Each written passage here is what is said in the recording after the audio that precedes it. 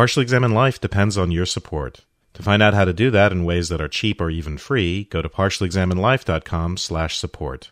One way to support us for free is to think of us when you're shopping on Amazon.com. You can go to partiallyexaminedlife.com and click on the button at the top right of our right sidebar. That gives us a percentage of what you spend without any cost to you.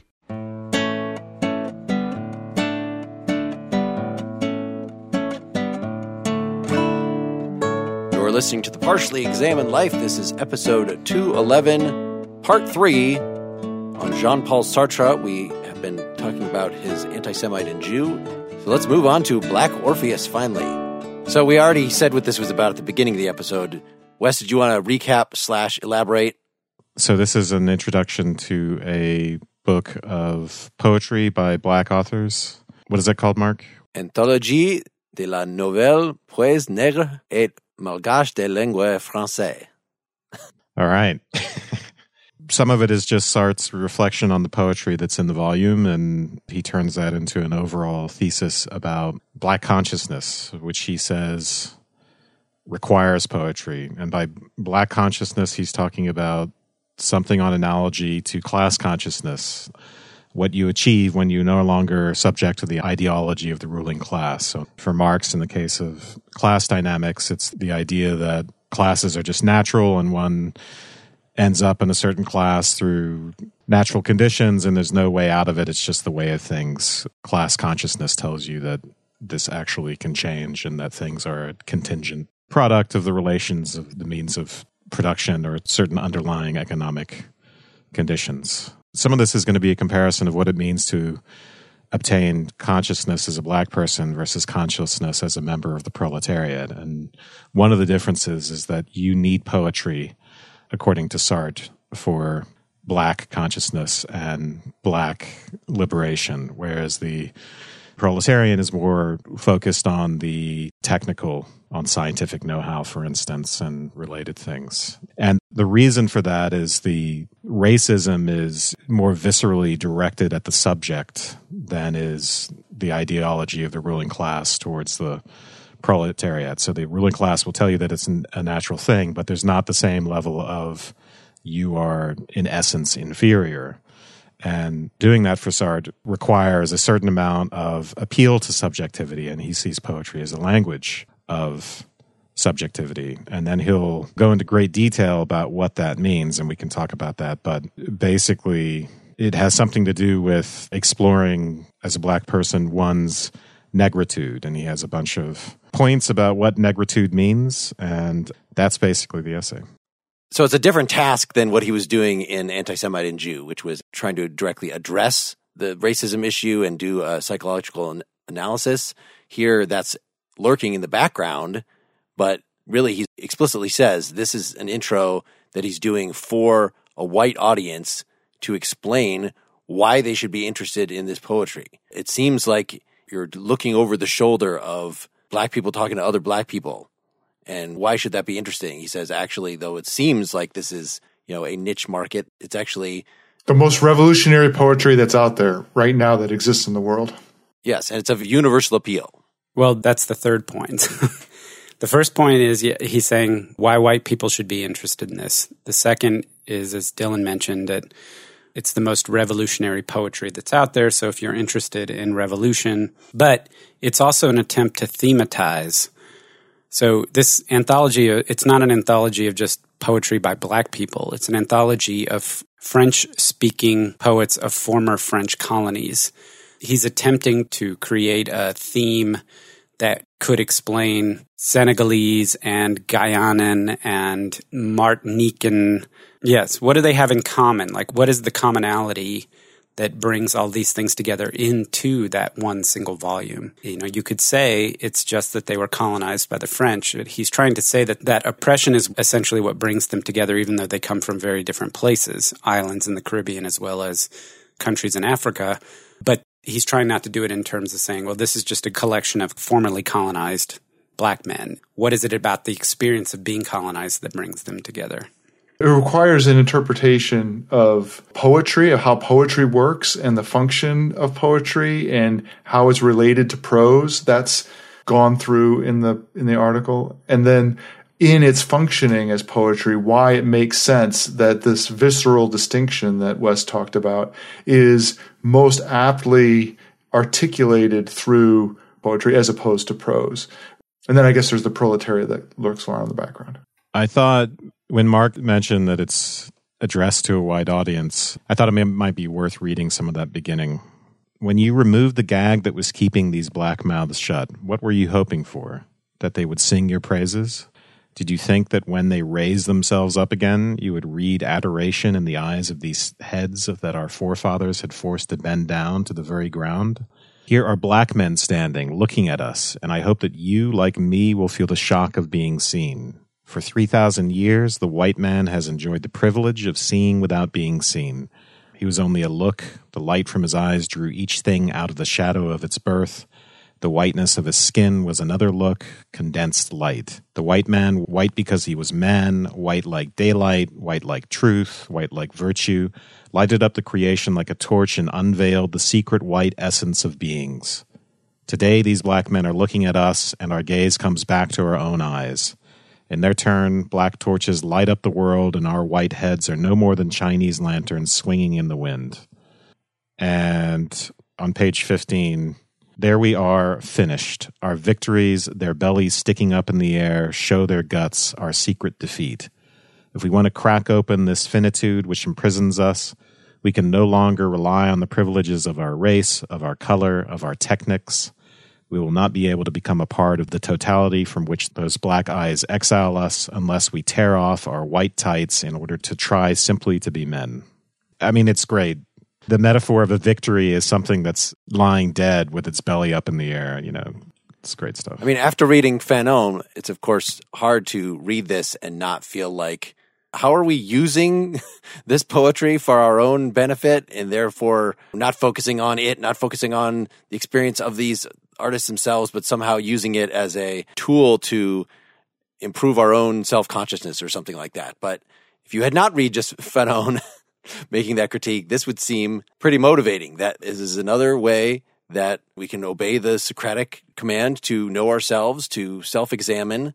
And of course, even if it was just white people regarding others as equals in the past, well, that's observing, right? It's not like it was an individual human. So he's speaking metaphorically here. But if there is something that is common to the white people, you know, their unacknowledged privilege or something like that, then gaining this extra perspective certainly adds something, recontextualizes. White Europeans might have thought they were the center of the universe, and the story of history is them gradually crushing nature and reaching greater enlightenment, and reading this just gives a totally different perspective that kind of marginalizes you and actually centers these poets, these voices. This, I think, is where some of this, the fact that he actually uses this term privilege and talks in this way, I think he's prefiguring the ancestry of some of the language that we use now to describe this. Yeah, so this phrase, cracking open this finitude which imprisons us, tearing off our white tights. So he's talking about the liberation of white consciousness as well, right? Even though at the very end of the section, he's going to say two things about the purpose of his introduction, which is one, to say this poetry, which seems racial at first, is actually a hymn by everyone for everyone. So that's one thread. And the other is to explain to them what black men already know, them being white people, why it is necessarily through a poetic experience that the black man in his present condition must first become conscious of himself. So, and then the remark about it being the only great revolutionary poetry. So in my mind, that makes it look like a threefold project, the raising of white consciousness, the raising of black consciousness, or the explanation of why the poetry is necessary to the raising of black consciousness, and then this more universalistic idea of a hymn by everyone for everyone. Do you feel, though, after reading Fanon, that feel a little icky here in terms of him? I think Sartre is being as careful as he can, given this weird project of characterizing the essence of a race, to say, well, no, I don't actually mean an essence. It doesn't, it's not in their DNA, that I'm talking about a mode of being that I'm seeing in these particular poets. But he is using it to romanticize. He's saying that white people can have their consciousness raised not just by seeing through black eyes how oppressive they've been and how they've been arrogant over the years, but also to take off our white tights and become just men again, that there's something in advanced European civilization that we've gotten divorced from nature. And by reading this, so it's kind of glorifying the black soul as primitive and more purely human, something that we need to get back to. That's at least what Fanon was saying about this in general. As more naturally poetic. Which Fanon criticizes, right? Yeah. As he criticized it as one of the sort of stages that he went through believing that sort of thing. Yes, that's my value as a black man. But seeing that as limited, and ultimately I think somewhat racist in the association between that and primitiveness, right? Being closer to certain primitive roots. I didn't get icky and feel that until the end, where he talks about fecundity and agriculture and sexuality and all that. I thought what he was trying to say was that Sartre didn't say you couldn't just return to some ancestral primitive language or a primitive land and appeal to some kind of alternative ancestral cosmogony or something like that. That the experience and the reason why poetry is necessary is that the black man has to go into himself and work through the experience of being colonized. And part of that is an appeal to the tradition, but it's not simply just going back to a real or imagined tradition from a home country and setting it in opposition. Part of that is central to it being poetry because you have the visceralness that the experience of being oppressed and being colonized and the racism involved there is really tied to your body and being identified as an other. And then also as part of the colonization is your very language is torn from you. So you still have in your way of articulating your life and thinking even is in the language of the colonizer, right? These are all French writers. But one way to sort of obviate that a little bit is to engage in poetry, even if it's French poetry, even if it's in the language of French, because it allows you to subvert the language itself. And subvert isn't quite the word that he uses, but destroy it. He says ruin systematically the European knowledge he has acquired. That's why poetry is working, because for Sartre, part of his interpretation of the activity of poetry is to actually ruin the language itself. It undermines prose. And it is, in that way, it's chaotic and it's full of life and it's visceral. And because of the experience that you're trying to articulate for yourself as a colonized person, as a colonized race, that poetry is the natural and powerful mode for articulating that in word that you have available to you. Can I read some of this? Please do. Because it's great. Because he gives this argument in this section about the poetic arising out of frustration with prose language and language being in essence prose, but that for that reason prose is in essence failure. And we can capture being only through silence. I am at the top of 25. Being stands erect in front of us like a tower of silence, and if we still want to catch it, we can do so only through silence. Evoke in an intentional shadow the object too by elusive words, never direct, reducing themselves to the same silence. He's just quoted somewhere in there. Mallarmé. Yeah, Mallarmé. No one has better stated that poetry is an incantatory attempt to suggest being in and by the vibratory disappearance of the word. By insisting on his verbal impotence, by making words mad, the poet makes us suspect that beyond this chaos which cancels itself out, there are silent densities. Since we cannot keep quiet, we must make silence with language. Anyway, that's great. You shouldn't stop. I feel like we could just spend the whole episode reading this thing out. From Mallarmé to the Surrealists, the final goal of French poetry seems to me to have been this auto-destruction of language. A poem is a dark room where words are knocking themselves about quite mad. Collisions in the air. Yeah. And this is so the sense in which he thinks that this idea that you can speak the oppressor's language in order to destroy it is paralleled by the way in which you use poetry to evoke silence, to evoke things that are unavailable through impotent prose language. I think when we had the first part of the conversation, Wes and I talked about how much we liked this essay, and Dylan wasn't entirely sold. But so what Wes just described was his talking about poetry as an art form and giving almost like a literary critique He's talking about the difference between poetry and prose and the purpose of poetry. But he ties this in to his Marxist theme, where earlier on in the essay he says that, language for the proletariat, for the working class, the white working class, is pragmatic. And because language for the white working class is pragmatic, they have no poetry. And so in the white world, the poetry of the future revolution, I don't even know if it's redundant to say poetry and language of revolution, but essentially the poetry of class struggle. The poetry of class struggle has fallen into the hands of the bourgeois. And because the bourgeois don't experience the class struggle the same way as the white worker does, it's basically not a fertile ground for articulating. The people who need poetry don't have the language for it in the white world. And the people who have the language for it can't articulate the revolutionary future. And he says the Negro is a victim, like the white worker, of capitalism, but his oppression is because he's black. And so he has to go through this subjective examination to become conscious of his race.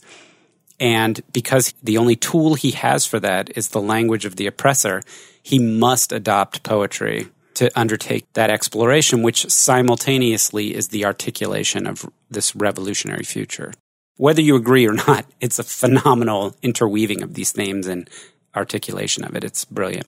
Yeah, and I just want to say, Seth, since you alluded to this, in this section prior to the one where we just read, where he's basically making these connections to class, he says that class consciousness on the part of the proletariat requires objectivity in the sense of it requires that the proletariat see its objective situation, what's going on with class relations and economic relations. But the reason you need the subjective poetic approach in the case of Black consciousness is because there needs to be this, what he calls a moment of negativity or separation, what he also calls anti-racist racism, as a means to self-discovery. One's identity has sort of been swallowed by the colonial situation. In the case of the proletariat, again, it's not as visceral a situation where you are taken to be this sort of inferior conquered being, I guess.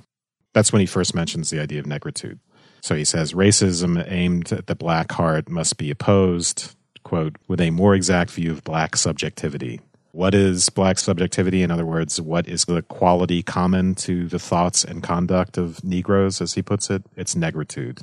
Any exploration of black consciousness involves an attempt to discover negritude and what it is. This is on page 19. So, since the term is often used in this anthology on a certain quality to the thoughts and conduct of Negroes, which is called negritude. That's what race consciousness is based on. What he doesn't want to do, I think, in this essay is say, okay, I'm trying to thematize this anthology of poetry from black-skinned people from the world who were previously colonized by the French. He's trying to thematize it, and he doesn't want to say, here's what negritude is. This is how I'm thematizing it, that if they speak in this rhythm, or they allude to these types of things, or if they use this type of language, that somehow that classifies them. What he says, and this is on page 35, he contrasts a poet named Diop with another one named Aimé Césaire.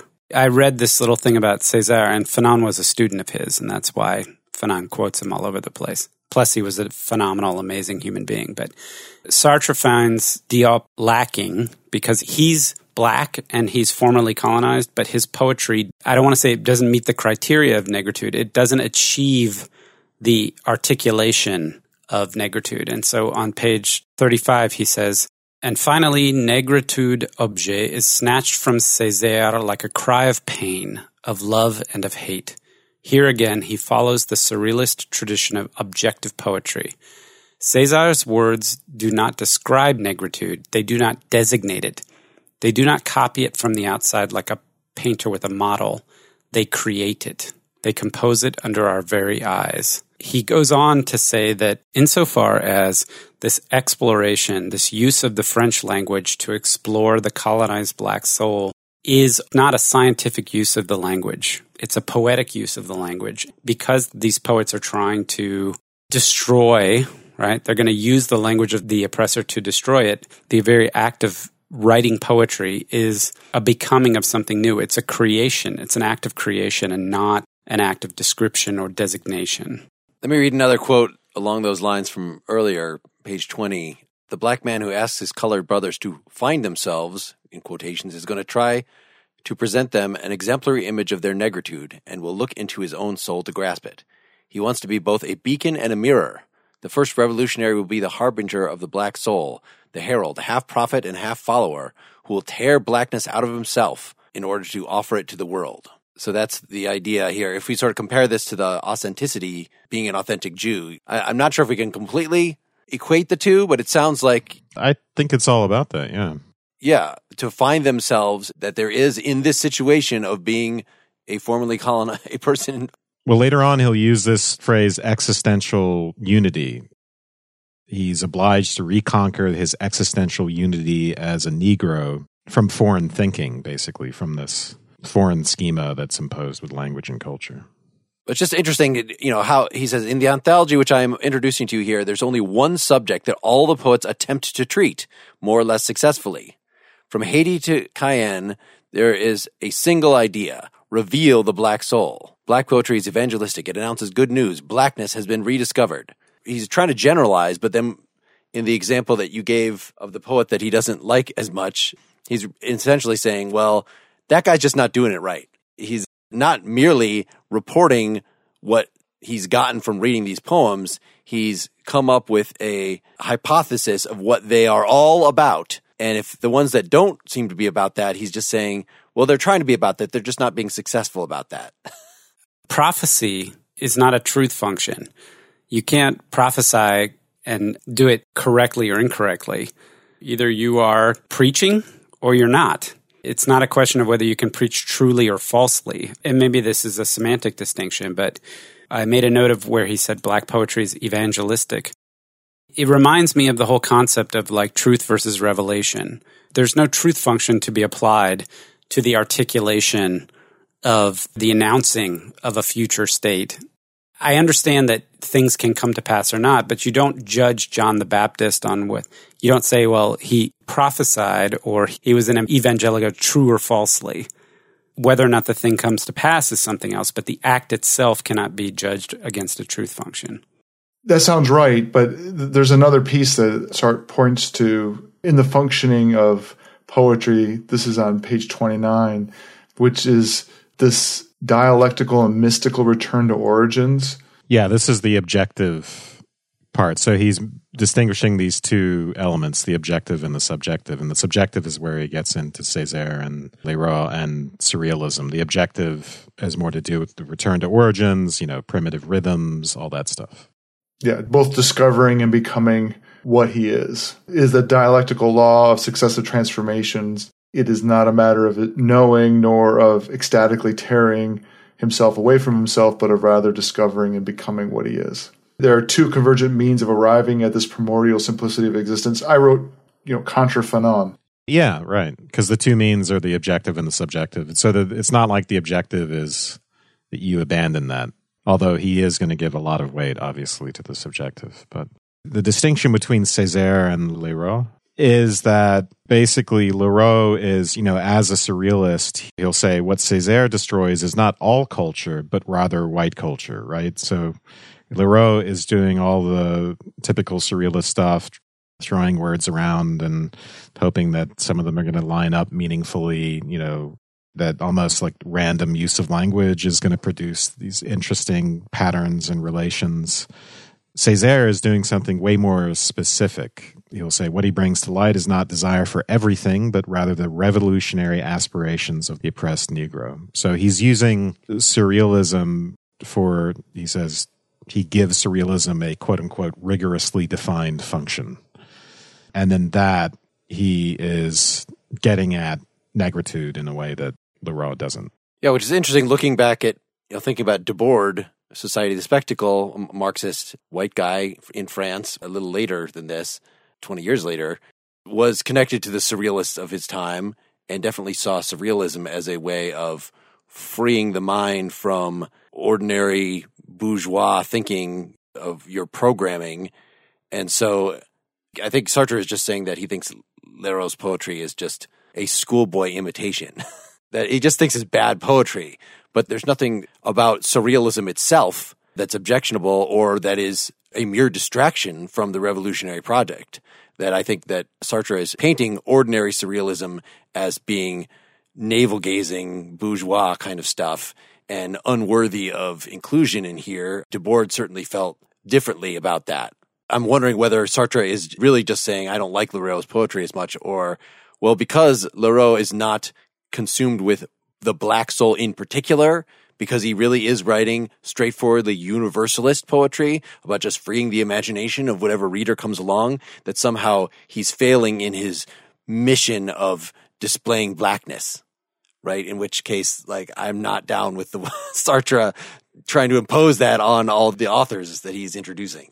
But that's the same argument from Anti-Semite and Jew, isn't it? It's the argument of the liberal, that if you take the universalist approach, the universal man, you want to subsume all particularity underneath this generalized universal, that you're ultimately effacing some of the important differences that make it possible for people to identify. Right. So it is kind of coming back to that is, what is the importance? And I think this is just a key question for Fanon and for the Anti-Semite Jew and for this, but what is the importance of that step of solidarity with your fellow victimized to then achieving the ordinary existential problems of just man?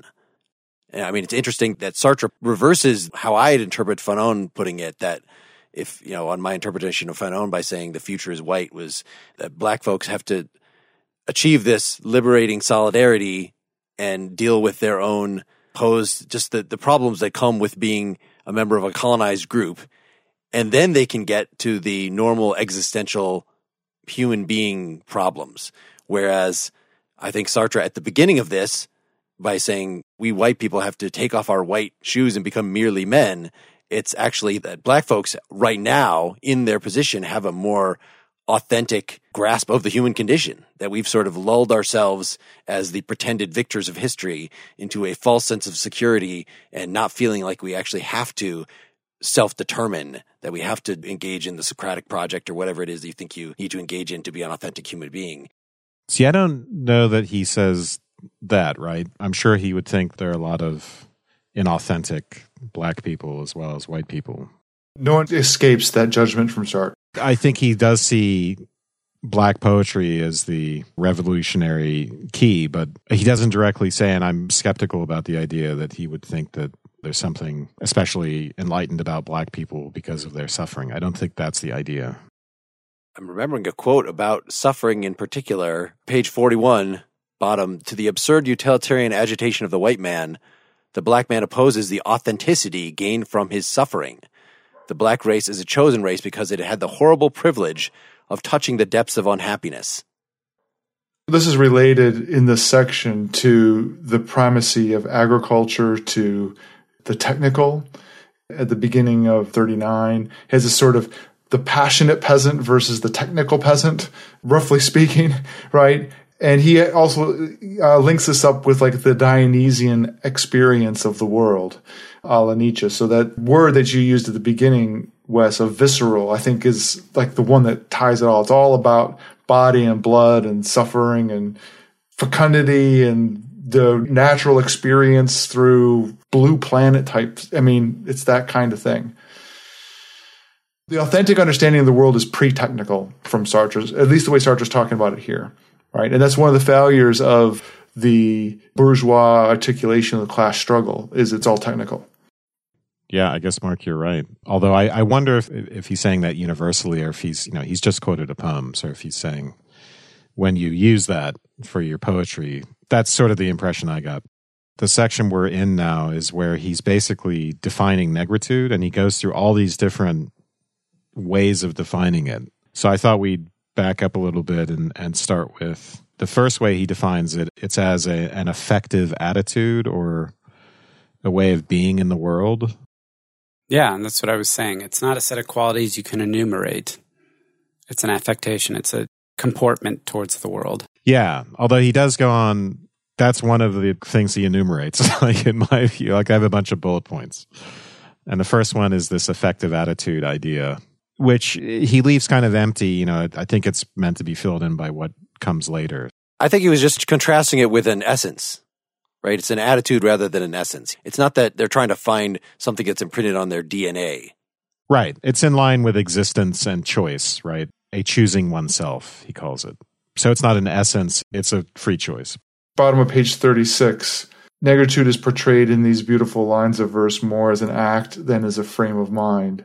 But this act is an inner determination. It is not a question of taking the goods of this world in one's hands and transforming them. It is a question of existing in the middle of the world. But the prelude to this is he self-consciously uses Heidegger's language of being in the world. Yep. For the white man, to possess is to transform. And this is a fundamental difference. That's the function of the capitalist system. And it's also the role of the white worker in the capitalist system is to use tools to transform the world, blah, blah, blah, bigger system, capitalism. He's going to flesh out this effective attitude. Yeah. And that's when he gets into, he has the idea that negritude is comprehension through instinctive congeniality. So this is on page 38. So because of his tools, the white man knows all, but he only scratches the surface of things. He is unaware of the duration of things, unaware of life. The duration of things is a reference to Bergson. Negritude, on the contrary, is comprehension through instinctive congeniality. The black man's secret is that the sources of his existence and the roots of being are identical. This is where I kind of sympathize with some of Mark's icky feeling when we start getting into this. Yeah. This is where it starts to go off the rails. Page 37. A technical rapport with nature reveals nature as a simple quantity, inertia, exteriority. Nature dies. By his haughty refusal to be homo faber, the Negro gives it life again. Again, it's this idea, there's this sense in which he's framing a black authenticity that is tied to culturation, nurturing, letting nature be, right? The whole concept of growth, and you water the plant and you let the plant grow as opposed to mining the earth and taming things. And this is where I think he starts to create a really uncomfortable dichotomy that is probably not supportable. And I think you could raise some of the same criticisms parallel to what was made of the inauthentic Jew in the previous essay, to say blacks were told, you don't own reason. That's a white thing. You don't own the scientific method. You don't own tools. Nothing of that is yours. And so in reaction to that, they said, we own rhythm. And Sartre would call that, insofar as a reaction, inauthentic. So I just don't see the difference between, if you want to say it's part of the Jewish spirit because of their oppression that they then embraced reason because the anti-Semite said, no, we have this sentimental primitive attachment to the land, ownership of the land, that then the inauthentic Jew retreats into abstraction to say, no, there is but, just like the abstract things that the Democrat would say, that we all have the same abstract rights and things, and that there's something wrong, according to Sartre, in that retreat to the abstract. And so why isn't there something similarly wrong to a retreat to the concrete? Because that's not Jewitude, and this is negritude. This is exactly what Fanon criticizes in the end. And in that way, it seems like Fanon is out-Sartring Sartre on this point. Did you want to give more of the qualities of negritude before we get to the dialectical piece? I could just run through a few of these things, and if you guys want to pause on any of them, we could. Let's just run through more before we say how these are ultimately overcome, and negritude is a temporary thing on the way to full equality. Yeah, so he'll call it an agriculturalist poetry instead of engineer prose. He will call it vegetal patience, sexual pantheism, and then he will talk about it as a unity of vegetal and sexual symbols and a unity of phallic erection and plant growth, and then ultimately kind of getting to the Dionysianism. And then the congeniality with nature becomes a sexual congeniality with nature, and there's talk about rhythm. And then the final part, before we get into the dialectical self-ablation of all this stuff, which is very similar to the anti-Semite and the Jew, is that through suffering, black consciousness will become historic. I don't know if we want to say a little bit about that and what that means. I do want to stop on this patience point, because I think that maybe is something that people writing about Black literature might find more sympathy with than some of these other things. So 42, I see, there's only one proud upheaval which can be equally well described as a desire plunging its roots into suffering, or a suffering fixed like a sword across a vast cosmic desire. This righteous patience that César evokes is both vegetal growth and patience against suffering. It resides in the very muscles of the Negro. It sustains the black porter going 1,000 miles up the Niger under a blinding sun with a 50-pound load balanced on his head. Well, yeah, the fecundity of nature to a proliferation of suffering. That actually is an important connection I left out, this connection between nature and patience, vegetal patience, and suffering. It's not just patience and suffering. It's this idea of generative increase. So on page 38, he says, whereas the worker finds in the manufactured product only as much as he put into it, man grows along with his wheat.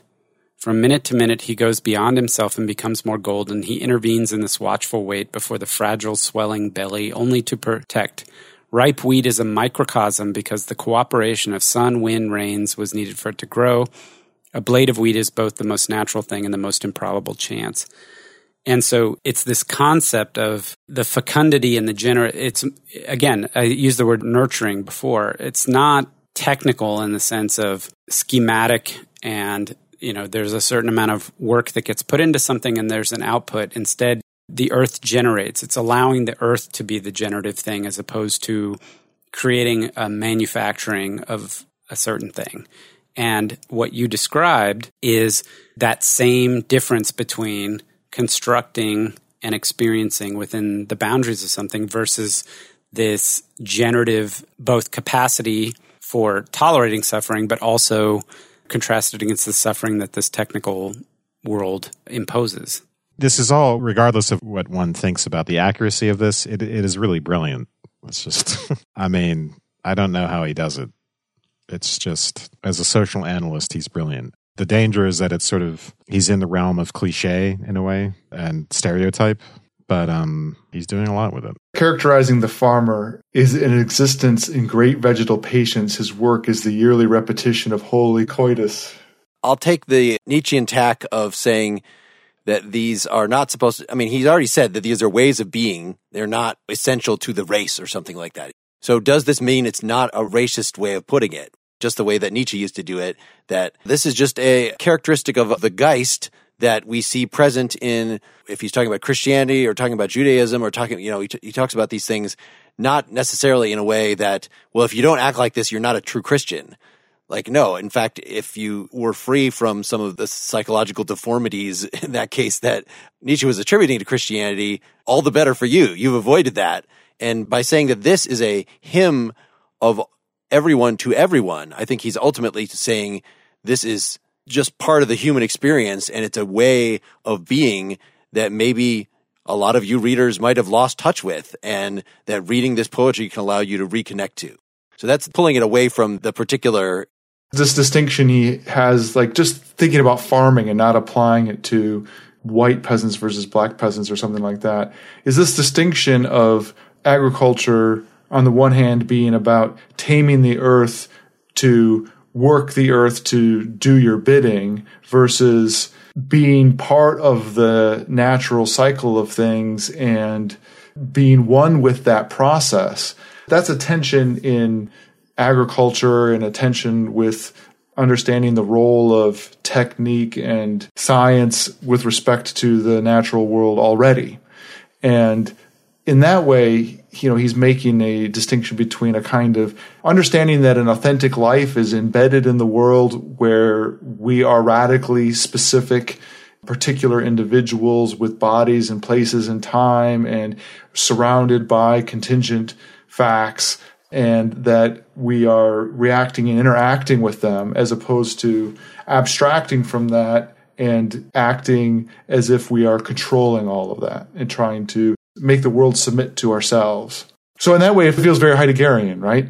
The kind of romantic art versus technology kind of thing. Yeah, but with the same degree of naivete. No country would become a colonizing country unless it needed land and resources. So colonization is by definition the exploitation of nature. It's just going someplace from where you're from. So there's nobody here. The French didn't colonize the Congo. The Belgians did.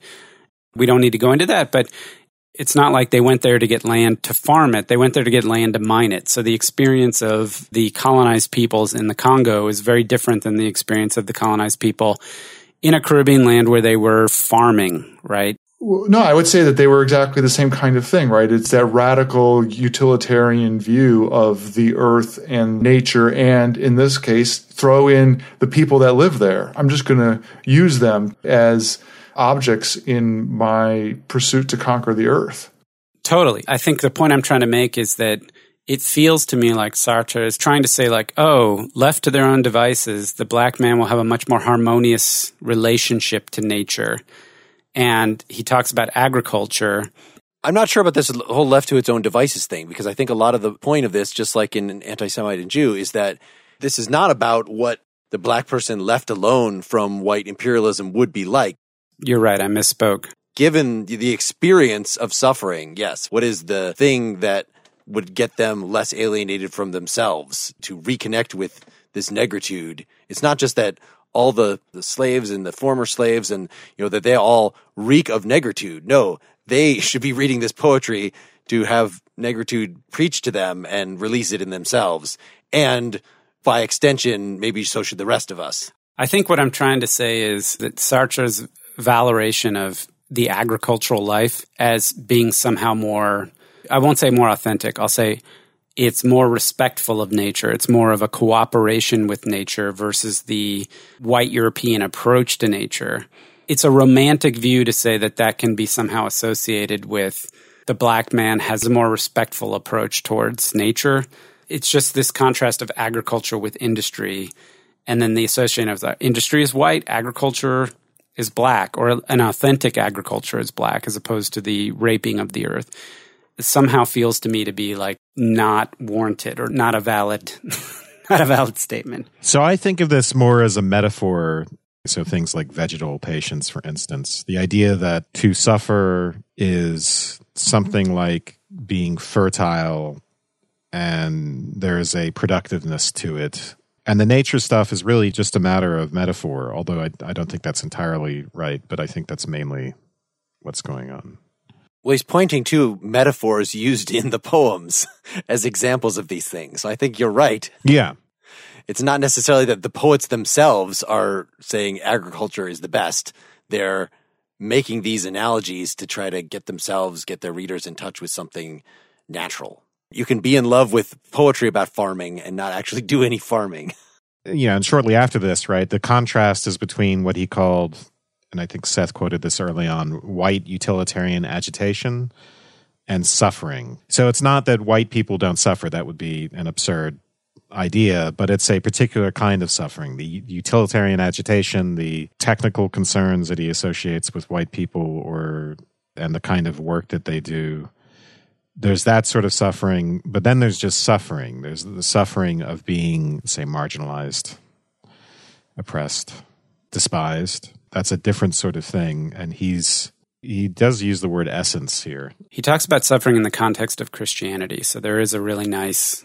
He basically says that the black man understands the lie of Christianity better than anybody else. Because, of course, we're talking about suffering in the context of Christianity, Christian suffering, right? So it's suffering with a higher purpose of Jesus on the cross. And he talks about how white people, try to talk about slavery and then redemption from slavery, right? And they tie it to the Christian narrative. And he says here on page 45, the difference being, however, that the expiable fault that the black man discovers in the back of his memory is not his own, it belongs to the white man. Like, unlike original sin and Christian redemption from original sin. But the black man is the innocent victim of it. And he goes on, he says, only yesterday I was reading in Esprit these lines from a correspondent in Madagascar. I am as certain as you that the soul of a Malagasy is worth the soul of a white man, just as before God the soul of a child is worth the soul of his father. However, if you have an automobile, you don't let your children drive it. That's a quote. And Sartre says, one can hardly reconcile Christianity and colonialism more elegantly. So he says in here that the truth that is misunderstood or masked by Christianity Suffering carries within itself its own refusal. It is by nature a refusal to suffer. It is the dark side of negativity. It opens onto revolt and liberty. So he's characterizing Christian suffering as effacing the truth of suffering. You're supposed to suffer, but without wanting to revolt against that suffering and to liberate yourself from that suffering. Instead, you're supposed to embrace it. That's what Christian suffering is. And he says, the black man is basically rejecting that. And that feels very Nietzschean. That's, this comes after his introduction of Nietzsche and the Dionysian, but it feels very Nietzsche to me to reject suffering for some higher purpose. He rejects masochistic humility. This reflects to me when you have a response like all lives matter to Black Lives Matter, or a response to white privilege by saying, come on, a lot of white people aren't privileged, or a response to any point of facticity about how hard it might be for Black people to get a break by saying, look, it's hard for all of us to get a break. Life is hard. Like, that's the Christian thing that he's objecting to, is this, everybody's a sinner. We all have problems. We all in some way deserve our problems, maybe because of original sin. And that, though it's true in a sense, but it does paper over the specific historical situations. Like that for Sartre, going to be like what the Democrat was saying, that yes, everybody should have equal opportunity and individual rights, and we're just not going to pay attention to what group you are in applying those. That's a matter of individual equality, and forget what happened in the past. We're interested in the future. I don't entirely agree with that, but I don't want to argue about white privilege. And I didn't think you would, but no, and I think our positions on these are fairly clear. But I had not related that to the objections to those to Christianity in particular, because of course, Mill is not relying on Christianity. Well, I guess that's an open historical debate of what the Democrat position of, is that covertly Christian in some way. And I think that, Nietzsche would have some cutting things to say in that regard that I think Sartre is following in that vein. Yeah, I mean, I thought Seth put this very well with the whole, the main point of this Christian stuff is just the idea of succumbing to one's suffering and masochistic humility versus the idea that one must refuse and rebel and revolt, because he's leading here into a section that's similar to the way he ends up in The Anti-Semite and the Jew, which is that all of this anti-racist racism and negritude, that's going to pass because we are going to get a classless socialist society eventually, and that will destroy all of them. This is one revolutionary moment, but another one, there's the moment of Black liberation, but then there's the moment of universal liberation, which will subsume it. Creating an anti-racist racism. But the significance of this first revolution, this Black revolution, is that Black men, and we're intentionally saying that because that's what Sartre was talking about. There's definitely an issue there that we're not talking about Black women. But this revolution that negritude brings to bear is he is turning Black men into historical beings, into proper subjects of a sort, that they're going from being property objects, part of nature that gets mined and consumed and manufactured, that this first revolution is the revolution into becoming historical beings with a past and a present and a future. And only when they become historical and have a future can you talk about that revolution to come. So on page 47, he says, "Strange and decisive turn. Race is transmuted into historicity. The Black present explodes and is temporalized. Negritude, with its past and its future, is inserted into universal history. It is no longer a state or even an existential attitude. It is a becoming." Yeah, and then he'll say things like, the Black contribution is no longer rhythm and so on. It is revolution itself. In other words, this sort of revolution can become the seed of a larger revolution and a larger liberation. The liberation is the essence of negritude, but that is something that is given to all of us, the hymn sung by all for all. So I think there's an ambiguity, just as there was in Fanon, about exactly how essential this step of negritude is and how long you have to live in it. Is it just that the colorless society is something of the future, and what we need to do is, just like he explicitly said in Anti-Semite and Jew, is to acknowledge the Jewishness, acknowledge the negritude, and sort of live that with your whole being.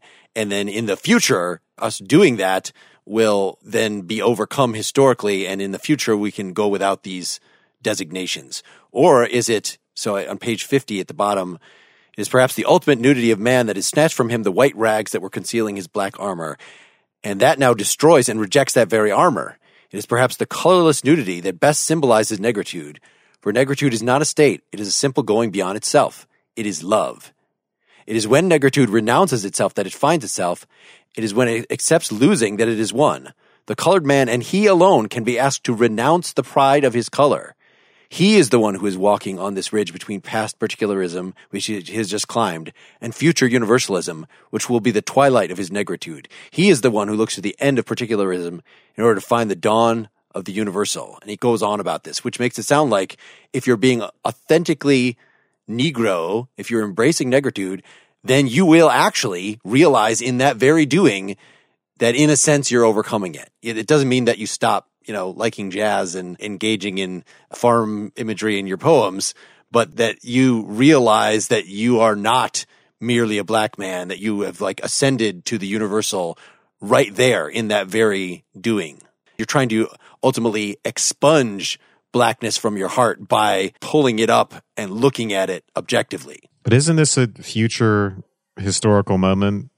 Or are you thinking That's of what this? I don't know. Yeah, okay. I don't know either, but now that you say all this, but because it did seem like he was, in the same way that in the anti-Semite and the Jew, he seemed to be saying, yeah, for now, there'll be authentic consciousness of being Jewish as Jewish, and then later on, once the socialist revolution comes, and then all that gets washed away. And I thought he was saying the same thing here. There's this dialectic of white supremacy, then negritude, then a synthesis in a raceless society, which requires negritude to essentially destroy itself. But that for now, we get racist consciousness.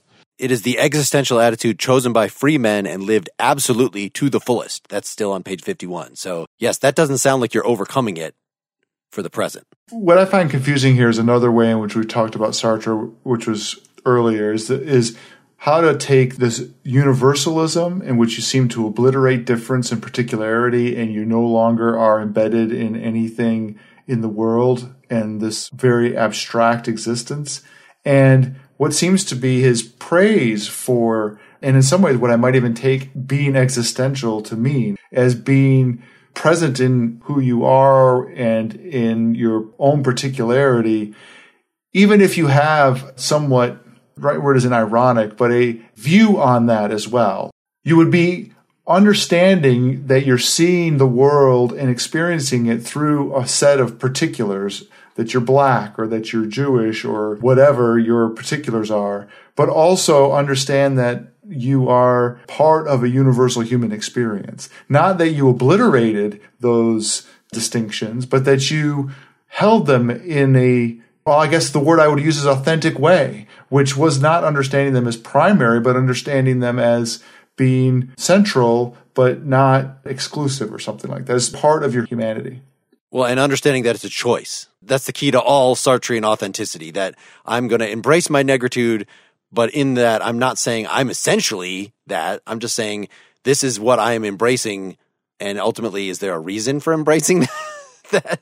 That's why this part confuses me, because it seems to me, like in the way that you and Wes were talking about it, that there's this gesture towards a universalism that obliterates the particulars of the individual, in which there's nothing you're choosing anymore, right? You're choosing the universal. That's a bunch of crap. I mean, no one chooses obliteration of their self. I mean, maybe if you're a Buddhist, I don't know, but that's not what I thought this was. So, well, he talks about a renunciation of pride and color, right? So class solidarity requires submerging our sense of pride in any other smaller identity groups. So I think he believes that, and I think that's why the liberal and the Marxist actually have some strong affinities, and it's possible, as Orwell has been described as a libertarian socialist. I think there's a similar focus on universality, ultimately. With the Marxist, It's the universality of the classless society. Yeah, universality of property. But also there's that psychological component of solidarity of all humanity, as opposed to, I'm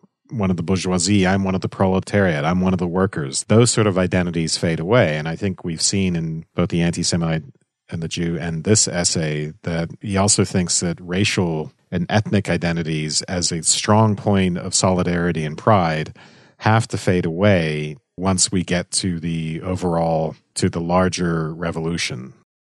All right. Any last, do you want to give any closing thoughts? I do.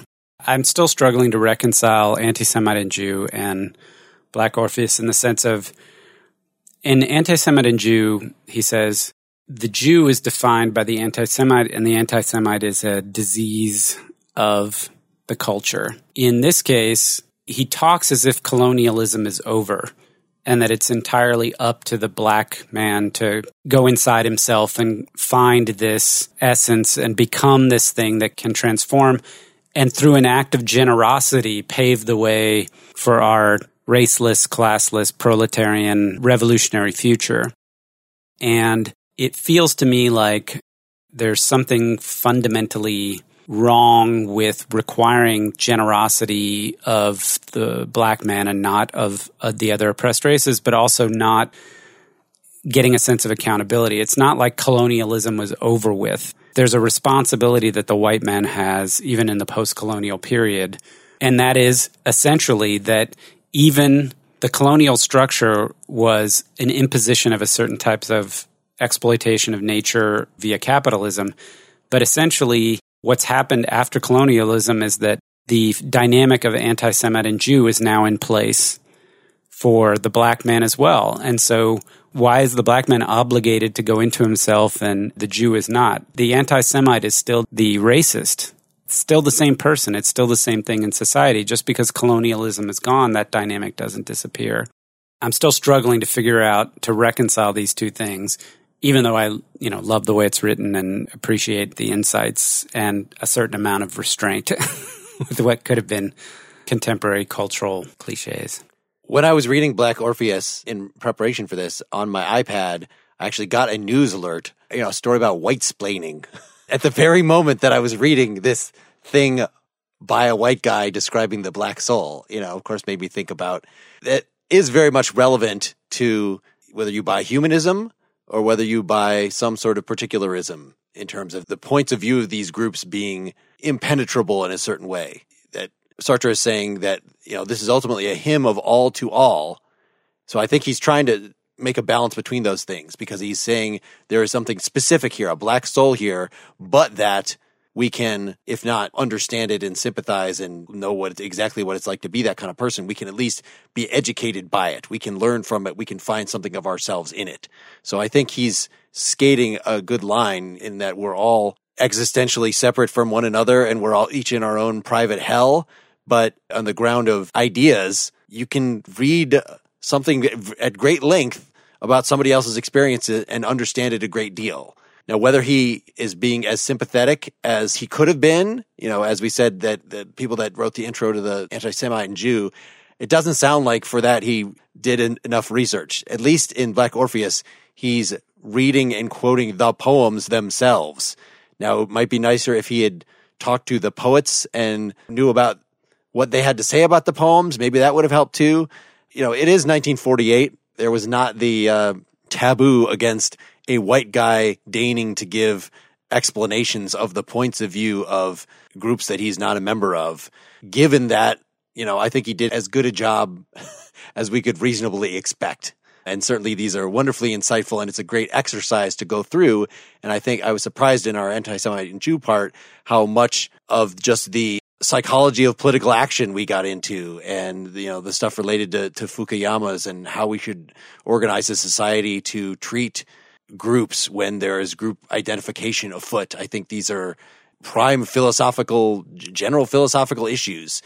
And I would just add to that, again, I kind of see that this decision as to whether the negritude is an essential step or something that you should just overcome as quickly as possible is coming roughly down on the Martin Luther King versus Malcolm X thing, right? If the Malcolm X side is, no, we need negritude, we need solidarity, we need pride within the group, and that's going to battle against Martin Luther King's, I think, generalized humanism that we just all need to, black girls and boys holding hands, and that should be the goal.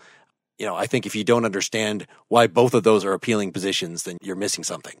So I was very excited by this little taste of what poetry was, according to Sartre. So I suggested that we read in the near term, as an extension of this, Sartre's essay, What is Literature, from 1947. So it's a book. We'll read the first couple of chapters of that. So that's going to be the next thing. And then we'll be on to Thus Spake Zarathustra by Nietzsche. So it's not just going to be the Sartrely examine life for the rest of the Yes. Our closing song is by Kevin Godley. It's called Punchbag. It has to do with anti-Semitism. And we discussed this track in particular on Nakedly Examined Music episode 3. So check that out at nakedlyexaminedmusic.com. I want to remind you all, again, about Partially Examined Life Live, Brave New World, coming up very soon on April 6th. If you're in the New York City area, you should please come out, get a ticket. You can meet us afterwards. We're going to figure out somewhere to go hang out for that evening. And if you can't be in there in person, we are going to live stream it. You can get details at partiallyexaminedlife.com/PEL-live. All right. Thanks, guys. Folks should go to Facebook, go to partiallyexaminedlife.com, go to Twitter, or email us at pel@partiallyexaminedlife.com to give us your thoughts on this and other topics that you would like us to cover. Thanks and good night. Good night. Good night. Good night. If I brought a note to school that said my days were numbered, they'd leave me numb and bleeding or strangle me with jump leads. In my world, the birds don't sing, the bells don't ring, the bells don't ring, the bicycle bells, the bicycle bells. I wish that I could blend into the background. I've no excuses for my lack of guts. Lack of guts. What is it about me that draws attention? Atrocities. Punchbag, Socrates. gotta hit back. Down on your knees, ready for the funky. I've never been a natural at physical things. I've never been good at cross-country running since the first football hit me in the ear like a frozen cannonball. And the knees buckled and stayed bent, and the laughs came and the nerve went, and Dirty Jew was written on the blackboard.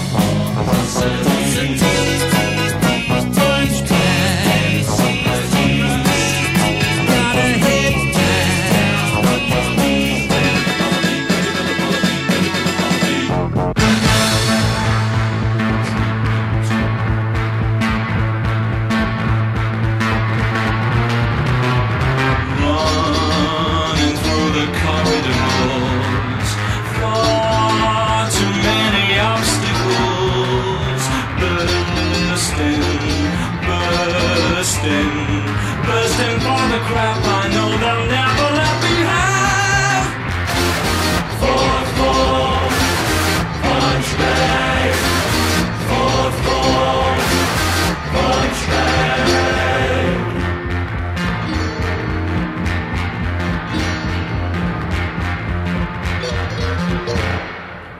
Oh God, I wish that I was thicker than I am and thinner than I am. Oh God, I wish that I had no ears and clearer skin. I'm praying for the day when handsome's out and ugly's in.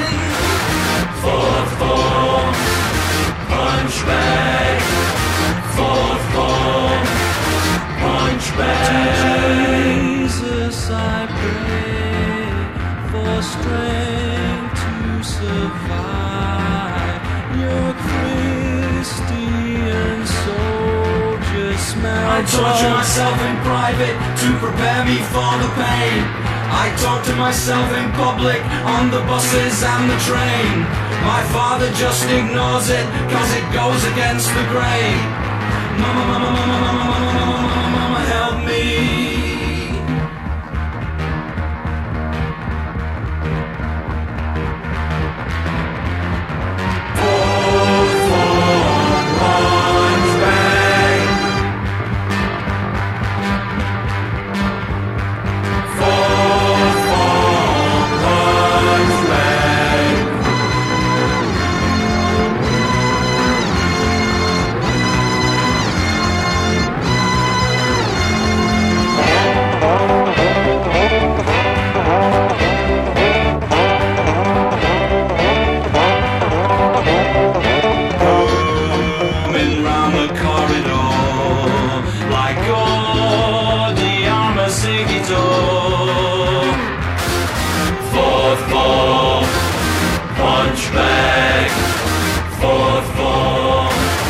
Punch bag.